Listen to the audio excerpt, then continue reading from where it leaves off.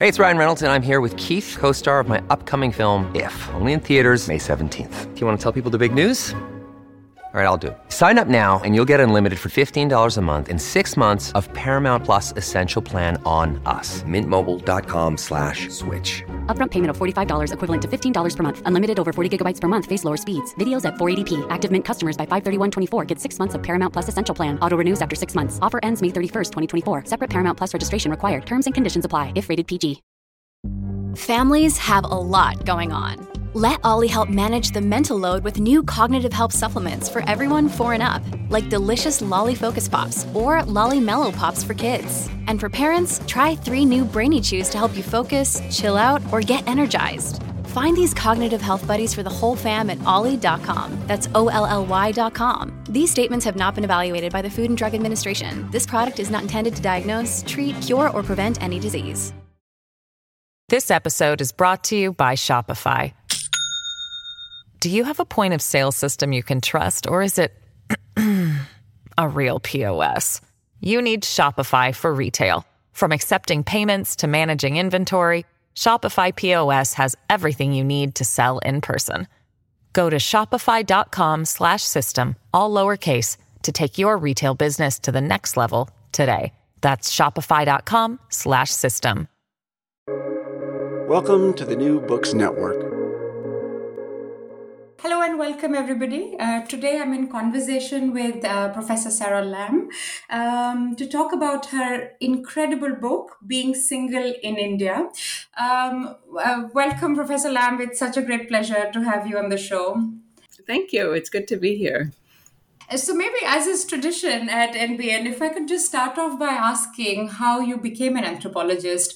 So your intellectual and personal biography that got you into the discipline and so many years of research that you've spent doing in anthropology. Would love to hear more. Okay. Yes, in college, I took a few anthropology classes, but I didn't major in anthropology. I was actually a religious studies major. But I was doing it in a kind of an anthropological way. I was really curious about different people's worldviews and how they have such strong convictions. And in some religious traditions, they think they're the only right ones and everyone else might be going to hell or not being saved or something. So I was interested in exploring a range of religious traditions as a way to understand people, really.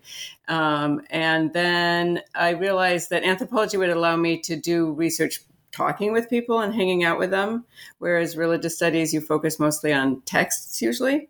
So I got inspired to go to study anthropology in graduate school. And how has your understanding of anthropology changed over the years? How is it different from what you came to anthropology? The vision with which you came to anthropology, and how has your understanding changed over the years? Well, the things I have always been most interested in seem to be fairly consistent, but the discipline itself has evolved and changed. I mean, we've gotten in anthropology much more aware and critically aware of a lot of colonial roots in anthropology. Anthropology started with mostly white men studying like non-Western others or so-called primitive people. So when I first started in graduate school, there was less critical awareness of that past. And then we became very, self-conscious about that. And also earlier, there was an emphasis on understanding major things like social structures or cultural wholes, social systems, but I couldn't find the people. And I was interested in people and their stories, differences, people like single women who don't fit into the mainstream in India. And so I was sort of bothered by some of the earlier trends in anthropology, but I, from the beginning, was always interested in meeting individuals, people, their stories, just trying to understand how life makes sense to them, using it as a tool to respect people and differences. And so that's remained consistent with me. And I love it. I mean, it's wonderful to be able to do research out of the library, hanging out with people in diverse places, both in the United States and in India. So then if we could also hear more from you about how you came to the research topic of this book. And you write about this in the book, and there is a kind of simultaneous strangeness and naturalization of what it means to be married or single in India. But I'm curious to hear from you what drew you to the subject and how you began to conceptualize this research project. Yeah, so for years, I've focused my research on aging, and still that's my main specialty. That's what I'm known for. And I just came back from a really interesting research trip in Arkansas here in the US with older people, which was really interesting. But I've done a lot of my work in India over the years for like 3 decades, going and doing field work there, mostly focusing on aging. But in the process of studying aging, I had met really quite a lot of never married single women. I mean, some were older, like 90, 85. Some were living in these so-called old age homes, which is a place where never married women sometimes aspire to go to because it's a way to receive care in old age if you don't have kids or close kin. And then I had 2 research assistants over the years who didn't marry, and they had pursued MA degrees, one a PhD degree, and helped me with my research. And were really happy with their lives. I mean, they were glad that they didn't marry. They had chosen not to marry. And, but then, so I started getting interested in the topic of single women, because I had also been studying what happens to older people themselves when they don't live conventional family lives.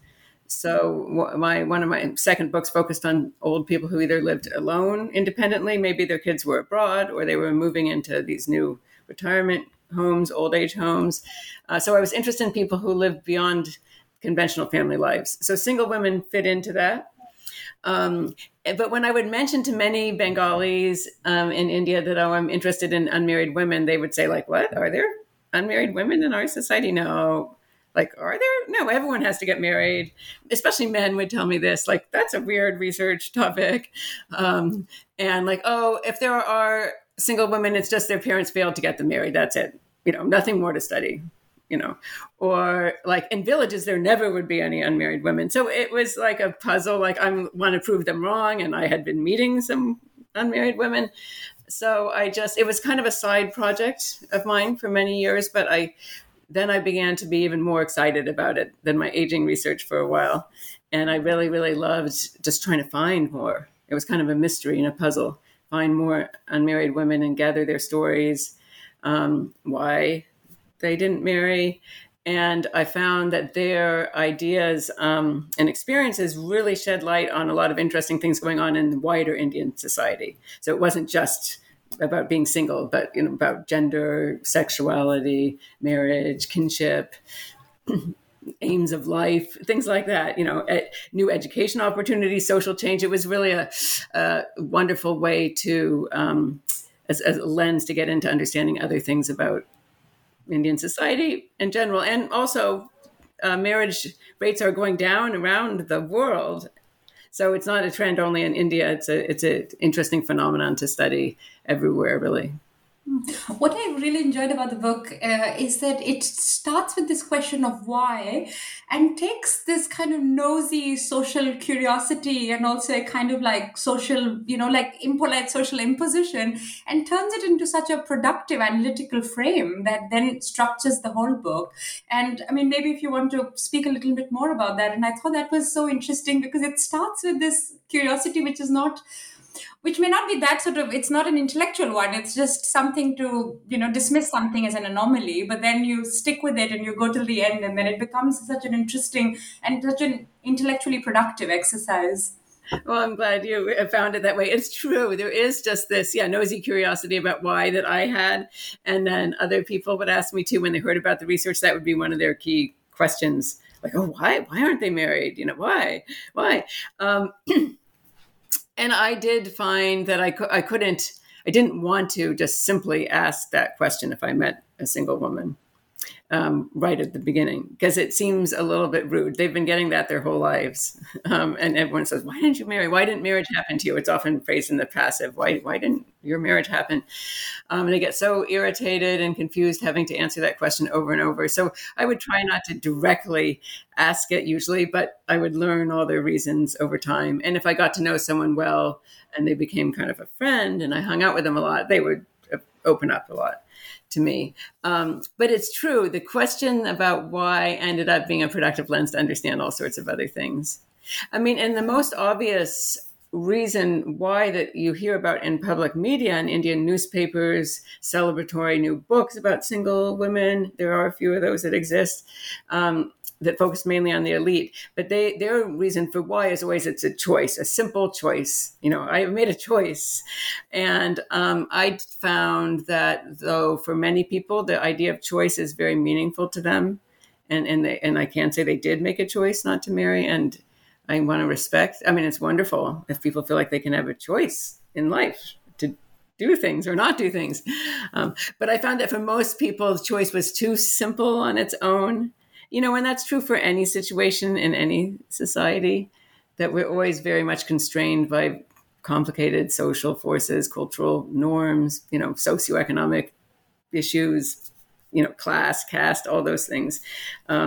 Gender norms. So none of us are truly free to make easy choices. And so, I use the question of why to understand some of those kinds of constraints, those forces impinging on people's lives to make choice, usually not that easy.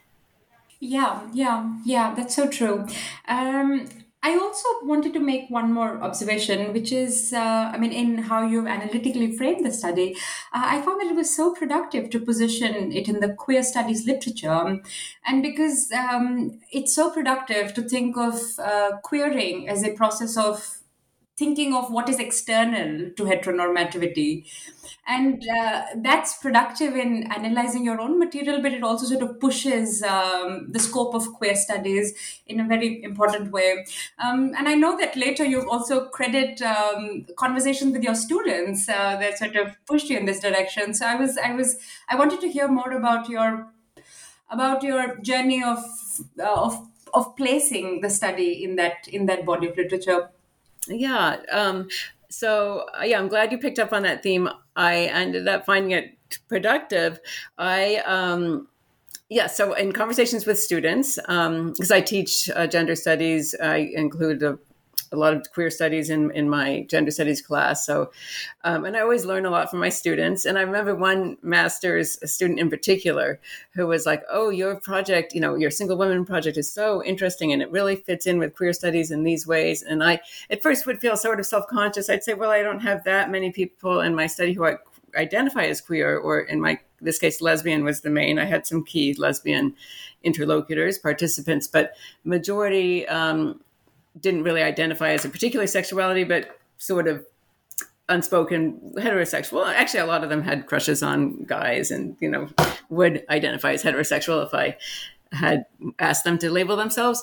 So I felt, a lot of the work in queer studies and anthropology focuses specifically on people who identify themselves as queer, LGBTQ plus often. Just like earlier work in gender studies, there was sort of this pressure, it should focus on women really and not, men. Or now we realize, men are an important part of gender studies. So he was like, "Oh, this really fits in." I read stuff. I'm like, yes. I mean, if a lot of what we define at the core of queer studies is externality to heteronormativity, then these women in various kinds of ways are external to that in many ways. Like, the heteronormative marriage, people have trouble often recognizing them how legible they are, where they fit into social categories or not. If you're not married, but you're an adult, what's up with that? I thought the queer studies lens was really useful for me. And also I mentioned a little bit in the book, critical heterosexuality studies. It's kind of a little bit of a growing field, but just to use people's perspectives to critique heterosexuality. And that's also seemed to be going on in the women's stories. Yeah, but here, even as their choices on there's how life is shaped, even sorry, even as how their lives are shaped by choice or circumstance, can be sort of not a kind of classical heteronormative family model. But for a lot of these women, especially those who, these women, your informants who had crushes on guys, their desire and their imaginations are still very much cast in a heteronormative model. That's true. I'm curious how you kind of fit the two together then. Okay. Yes. Right. It's not simple. So some of it definitely fits into a heteronormative model in terms of women's desires. Even many of them say, I still wish I could marry. Actually, one of my key interlocutors in the book, whose story I tell, Nayani, she just got married actually a few weeks ago. And I was invited, but I couldn't go. It was like, I wish I could have gone. It was, far away, and we're still having this pandemic. She right now seems really happy. I got all the videos and everything. I hope it'll work out. I'm nervous about marriage in general, and for someone as like her, I hope it'll work out. But yeah, so she really wanted it. She achieved it. She's like 40. It's late, and she's getting this dressed up all in her sari and getting gifts, and she's proud to have achieved this kind of heteronormative status. But I'd say that for me, being external to heteronormativity doesn't only have to do with, let's say, your sexual desire, but if people in society are thinking of as other. So if you haven't achieved marriage, heterosexual marriage, basically as an adult woman in India, then many people in society will think of you as other, not having a quote unquote normal life, not reproducing.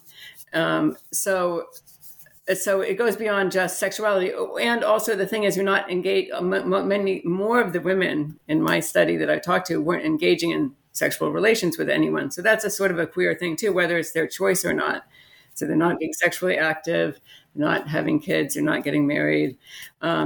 So even if they don't conventionally fit into an easy label like either L or G or B or T or Q or something, it's not, they're outside of normal, so-called normal heteronormative relations in their society. And from that lens of externality, they're able to see a lot. I mean, I was so inspired. I loved talking with so many of the women from all different social classes who were able to critique their society, say, oh, society does this and society does that, and I don't like that about, society, and express these feminist perspectives, even if they didn't always label themselves feminist. And I loved their passionate words of critique and insight. But in this, one thing that I found quite striking was that in how you define single women, both methodologically and analytically, you're looking at never married women. But there are also so many sort of resonances with women who are in fake fraud marriages or abandoned soon after marriage. And I was curious to hear from you what you think is similar and different, because there is something about gaining the the socially legitimate identity of being married, even if then it doesn't work out. But their experiences could be very similar to the never married. So I wanted to understand a little bit more about this kind of dividing line that is quite strict in the book.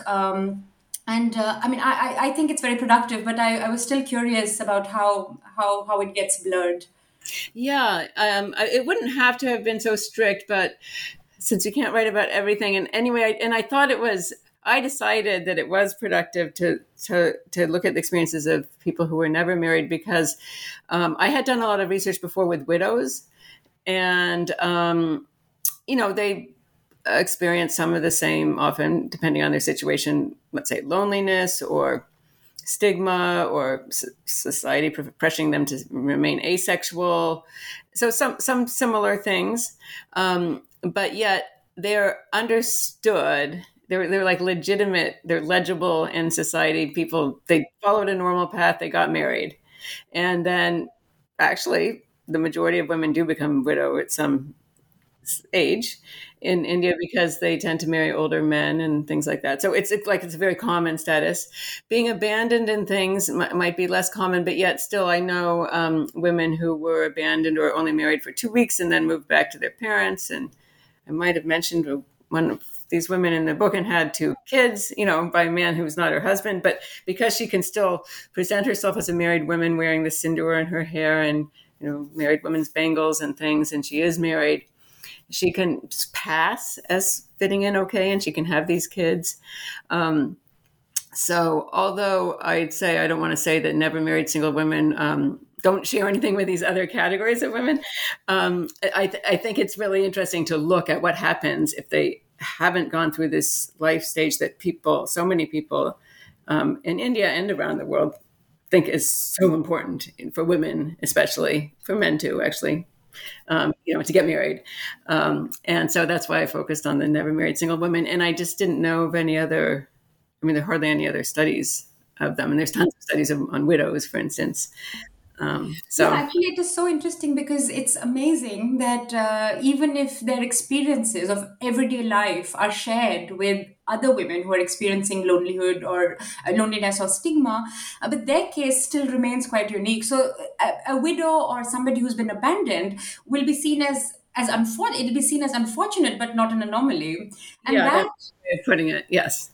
Yeah, and that's interesting. So to move, your experiences can be unfortunate and painful, but when are you, again, external to the heteronormative model? And that's so interesting and important. Yeah. But you mentioned, please go ahead. One of my main, sort of my best friends in the book, one of the main persons who runs throughout the book, Maida, I call her. She says, I have had to fight with hostility throughout my life as not being considered a normal person. And I'd say that is one theme that runs out. Yeah, people might pity the abandoned woman or the widowed woman, but they're understood. They're normal in many ways. But many people just don't understand the single woman. And frankly, even though, it's an important thing to study, there's still only very few. I think less than 1% of women in India are never married. So it's a phenomenon that's getting more attention in the media. India Today had a big cover story on Brave New Woman, the single woman. And it is growing. I think it's increasingly possible and more visible, but it's still only a small number of people. Yeah. And you mentioned men, and I'm sure you get this question a lot. And what about the single men? And for me, what was quite interesting is because in your research, you talk in these very nuanced ways about what choice means and not. It's interesting because the literature, and not just the academic literature, the popular debate around single men gets caught up so much in the incel debates where choice is understood in a very different way. So I was curious how you put the two together. Yeah, that's a nice question. Yeah, it's true. The incel debates, that's the whole idea that the men are feeling they don't have any choice. They're involuntarily celibate. They don't have any choice. They should. They should be able to have women, but the women don't like them, or the women are too feminist. And in India, too, it's true. I know a lot of young men or parents of young men, especially in rural areas, who feel like they're these men don't have a choice, but they're being forced to remain single, partly because of unemployment. So this idea that girls and their parents only want to marry a well-employed man these days, and the girls have more choices than they used to because some of them are getting more education. And so, how will I ever get my son married? I have people in rural areas telling me that we worry even more now about boys getting married than girls because, and in some areas of North India where there's more of a gender imbalance due to sex-selective abortions and things, there is a shortage of women to go around.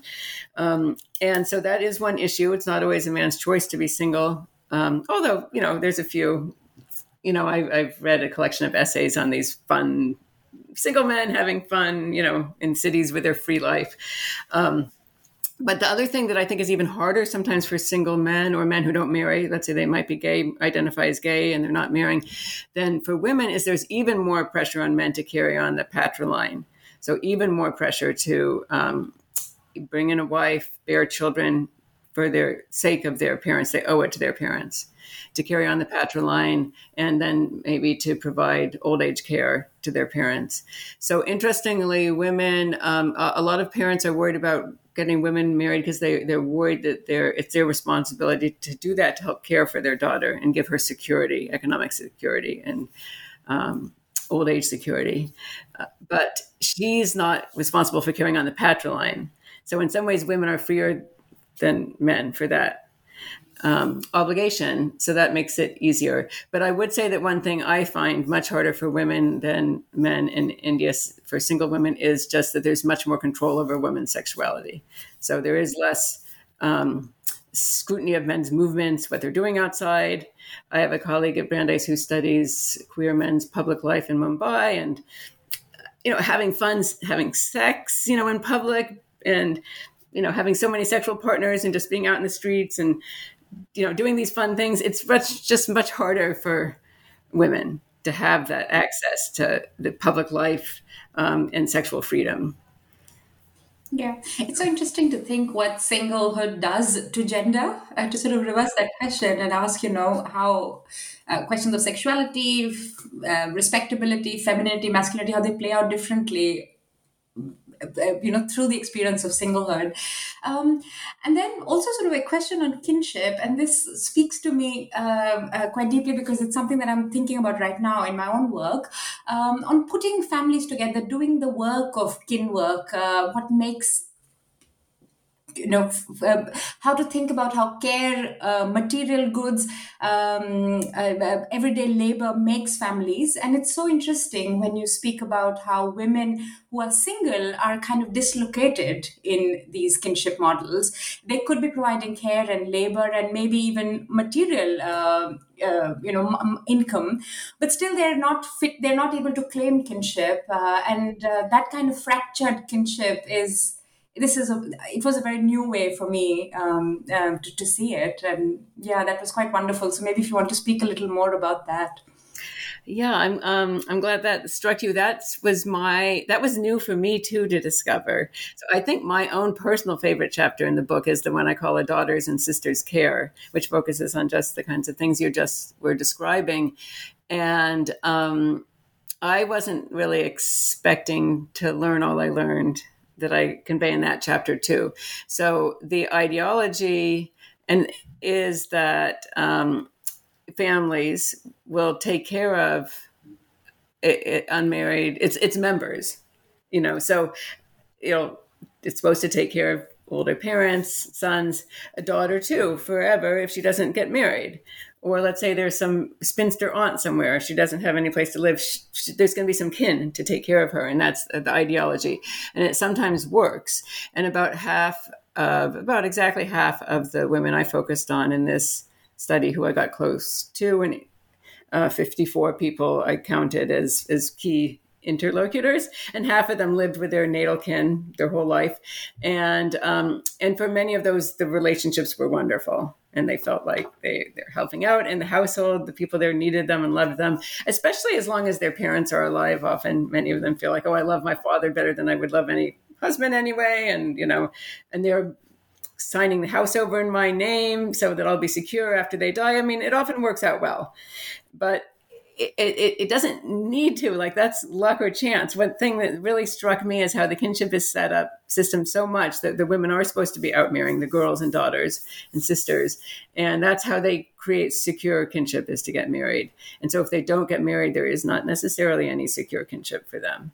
And I knew quite a few people who fit into that norm, especially after their parents die, that their brothers and sisters-in-law don't want to care for them. And maybe why should they? But in some cases, these women sacrificed so much for their families. And the reason they didn't get married is because their families needed their care labor and their work, the money from their work. So this especially would happen in poor families, some rural families, and some East Bengal refugee families. And they worked for these families, got all their sisters and married and cared for their parents, and then in the end feel like they have no one who wants them anymore, no one to give them love, no one to give them monetary support, no one to be really their own. And so it's hard for several of these people just to feel so alone once they become adults. Yeah. What was especially cruel to see is that they're being punished within these kinship models for not having married out and secured a legitimate form of kinship. But it is it's so disheartening to see this happening to single women in light of all the evidence that we have of what happens to married women. And they're promised that they're punished because they didn't get married. But even within marriage, women continue to the struggle to secure kinship is a continuing one. And the punishment meted out to single women is tethered to this idea of the perfect kinship that will come through marriage. But we know from scholarship that doesn't happen either. So it was quite interesting to see it in light of what we know happens within marriages. This episode is brought to you by Shopify. Do you have a point of sale system you can trust, or is it a real POS? You need Shopify for retail. From accepting payments to managing inventory, Shopify POS has everything you need to sell in person. Go to shopify.com/system, all lowercase, to take your retail business to the next level today. That's shopify.com/system. This episode is brought to you by La Quinta by Wyndham. Your work can take you all over the place, like Texas. You've never been, but it's going to be great because you're staying at La Quinta by Wyndham. Their free Bright Side breakfast will give you energy for the day ahead. And after, you can unwind using their free high-speed Wi-Fi. Tonight, La Quinta. Tomorrow, you shine. Book your stay today at LQ.com. You're exactly right. It's like there's this catch-22. So you can't be secure without marrying, but marriage itself is so insecure often. I mean, that also sometimes works, just like being with your parents forever might work. That often works well, of course, but it really often doesn't. And that's one reason some of the women did kind of choose, some of them very purposefully, others sort of, not to marry because they had seen so many bad marriages and they had thought it was vulnerable and they don't know what will happen once they marry. And, will they be able to still visit their natal kin if they want, or keep working if they want? So the thing is, what I basically learned, it can be hard to be single, but it's also hard to be married. So it's we need broader social change, I guess. And then it's hard to be totally alone in India too, and in many countries, because there's less. Like in the U.S., a lot of people live alone. If you look at the U.S. Census, there's it's one of the larger categories now. I can't remember, 20% or 24% of households are single person households. So there's a lot of housing options. There's some social, cultural familiarity. Just think, okay, I'll just make it on my own and I'll have good friends, or I could have lovers, or things like that. And there's just fewer housing options, especially for the non-super elite in India to live alone. So that makes it just more of a precarious situation. Most people feel more familiar and comforted if they have some close kin they can live with. Also, another thing that struck me was that your informants were not speaking to you about caste, which is interesting because a lot of researchers would say that maybe they're not encountering caste in urban fieldwork, but the area where they do encounter caste quite strongly is in marriage and family making. So it was interesting that when we're looking at its opposite, caste doesn't come up so much in field conversations. Yeah, that's interesting to think of that as one of the main reasons why, because if they're not talking about marriage, then maybe they didn't have to talk about caste as much, because they're not talking about trying to marry within your caste or endogamous caste unions. The other thing is that another reason maybe people didn't talk about caste as much for me is because I was a foreigner, American, thinking that sometimes find people think that, either it's a sort of a bad thing or a secret that why should I talk with her that much about, or expecting that I would see things that I didn't see. So I don't need to talk about this because of course she knows. So it's not, I don't entirely trust at all that caste wasn't more important than I saw it to be. But the thing that really, really jumped out to me was social class issues, for one, because it's so obvious to see if someone's like living in a mud hut in a village area that doesn't even have a real roof and doesn't have enough food versus, having a 3-story beautiful house in Calcutta where you can sip whiskey on the veranda. The class differences are so obvious. And then it also came up in people's stories because a few of my key informants who had a kind of a mismatched class status within their own self, that they had achieved a kind of social class far beyond their own family background, natal family background, meant that they basically couldn't marry because there wouldn't be a man who matched. So they couldn't marry into an elite family because that elite guy wouldn't want this rural background, poor villager person, even if she acts elite now and she has a PhD. But they couldn't really marry into a poor village family either with that much education. So there were a few people like that where class was, it made me realize how marriages are, I know there's a lot of talk about how marriage has to be within similar caste people in India, according to many people, still think that that's important, but also a similar social class background. You know, and many parents in India say, oh, I don't care about caste. I just want someone with a good family background. And good family background often does kind of mean caste, but it definitely also means class and education and things like that, way of speaking. Yeah. Yeah. I also wanted to hear more from you about your friendship with Medhavi, because it's so present in the research and it's so refreshing to also think of friendship as a method and also the politics of friendship. And throughout the book, you look like you're having so much fun in your conversations with Medhavi. So maybe if you could speak a little about that friendship and how it started to become so present in your research and writing.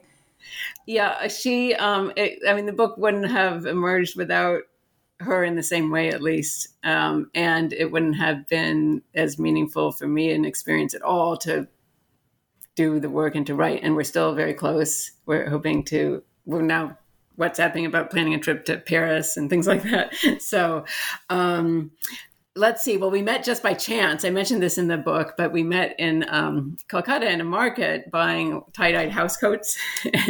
And she was like holding up this beautiful housecoat in the market in Calcutta. She was visiting Calcutta, and I thought, oh, my daughter might like that. So I went there too, and I was speaking with the guy in Bengali, the shopkeeper, and she's like, how do you speak Bengali? And I mentioned, and I said, oh, I'm studying single women here. And she said, oh, you should study me. So that's how we met, just by chance. And, but we share a lot in common. I'm about the same age, both professors, feminists, really, really love healthy organic foods. When I visit her, she cooks me these weird things that I love, like boiled peanuts and, boiled cabbage with ground, poppy seeds on it, but whatever. She cooks me all these super, super healthy, tasty things. And we just have fun together. And she's very, very insightful and smart. And she wanted to meet more single women herself. She was yearning for friends. So she would help. I would go back to the US, but she would help find more people for me to meet when I came back, and introduce me to them and hang out often. And she was good at asking people questions too, because she wanted to know. And sometimes personal questions that I might not have felt as comfortable asking as directly, like, how was it not to have sex your whole life? Was that difficult for you? And things like that. And, wasn't there any guy you ever liked? And it was just fun to hang out with her, and we learned a lot from each other. So we still share WhatsApp messages, every week, and chat with each other. And so, yeah, I couldn't have done without her. And I wanted to have her story go throughout. Her story is relevant to almost every chapter. And it was fun. And a few other people I got to know well. It was fun to hang out with them as well. So on my other research on older people, I liked hanging out with older people, but we couldn't go out and do things as much usually. They often felt more homebound. And so to be able to go, I went on a trek with one woman up in the Himalayas, and went out to cafes and stuff. So it was fun for me. I really liked your sort of centering of the friendship that you made with your informants, because so many times that we don't acknowledge how much affinity, personal affinity and friendship, how important that is in how field relationships get shaped and what fieldwork then looks like. And it was really nice to see it foregrounded in your book. So maybe then just continuing on this theme, would you like to speak more about your chapter on pleasure and happiness and joy and everyday joys, which was a lovely chapter to read, but it was also such an intelligent thing to put towards the end of the book, because the book finishes on a slightly celebratory note, but it's a very nuanced kind of celebrating, very different from the choice literature that you start the book by critiquing. But then it pushes us towards this kind of positive opening, but a very different one. So which I quite enjoyed, both its placement and also what the chapter says. Well, yes, I wasn't sure if I would even have that chapter. But I'm glad I did include it because I didn't feel like I had as much materials as I wanted on things like pleasure. So that chapter is called Pleasure, Friendships, and Fun. And I know a lot of people were telling me about the hardships in their lives. But these days, for one, in anthropology, we're trying to go beyond only a very simplistic kind of only dark anthropology, and some of my colleagues had a nice collection of essays on fun, moja, and or maza in Hindi, I guess. So I thought, okay, I should include this materials. And one of my daughters also was just really, really interested in the materials because I was telling her, well, I want to write about pleasure, but actually there's all these ways that it's really hard to have pleasure, or you can't have fun, or, Maida had to sell her car because everyone thought, why should a single woman have a car? And my daughter was really interested in these things. And she said, oh no, if I were a student, I'd want to read that stuff. Yeah, write about it, Mom. So I included that chapter. But I still feel a little maybe disappointed that a lot of that chapter emphasizes obstacles to pleasure, friendships, and fun. So I do want to, I do like to convey that there's possibilities for all those positive things too. And sometimes single women have an easier time achieving them than married women. So even if there's obstacles in single women's lives, I mean, a lot of married women in certain marriages can't go out and hardly do anything, fun. And their mother-in-law or their husband will be telling them, come back in. It's harder for me to go and get tea with a young married woman than it would be with a single woman usually. But some of the obstacles are that I do think that a lot of the women I was hanging out with were socialized not to, as girls and women, not to pursue pleasure for their own sake. So you can, if you want to indulge in something, if you're with your kids or your husband, you're doing it for them. So if you want to get some nice street snacks or buy a nice TV or some pillows for your house, or, my kids are here, I need to feed them. And then you get to have some too. And sometimes when I would give single women gifts who were religious, they often had a deity, Gopal, the baby Krishna, in their house. And they're like, oh, how nice. He'll really enjoy this chocolate. Let me give him some chocolate. Then I can have some too. But uncomfortable just accepting it for themselves. And I just think a lot of women are socialized that way. So it's hard for them to claim pleasure and fun and friendships on their own. And then a lot of women said that my friendships mainly were from when I was a child. I had all these girlfriends, but now they all got married. So now they can't really be my friend anymore. But some women do achieve, wonderful friendships. One group of women always goes on this trip once a year together. Most of them are lesbian women. A few heterosexual women join in, and they, go on a trip somewhere, take a train, drink, eat yummy foods, chat and laugh. And so I think it's really important to consider. And I do think in some ways, single women have an easier time indulging in a lot of those fun things than a lot of married women do. Yeah. And in what ways do you think the fun and pleasure and merrymaking of never married women is different from those of unmarried women who are maybe under 35 or but not married? Well, from what I know, so I'm kind of oldish now myself, so I'm not hanging out as much with the kind of cosmopolitan, let's say Delhi, Mumbai, young singles crowd. But that's another big category of single, like a local meaning of single in India these days is young women and men living in metros who can go out drinking and partying and having fun, totally. And I've been told by my students and others that that's a big group of people. And I've read some novels about it too. There's one novel, Always Single, and a few other novels about, going out, drinking, having sex, and, maybe I'll get married one day. So I do think that especially for the more urban, cosmopolitan, elite people, it seems to be that there is an emphasis on, freedom to have fun and pleasure in urban life for women and men both.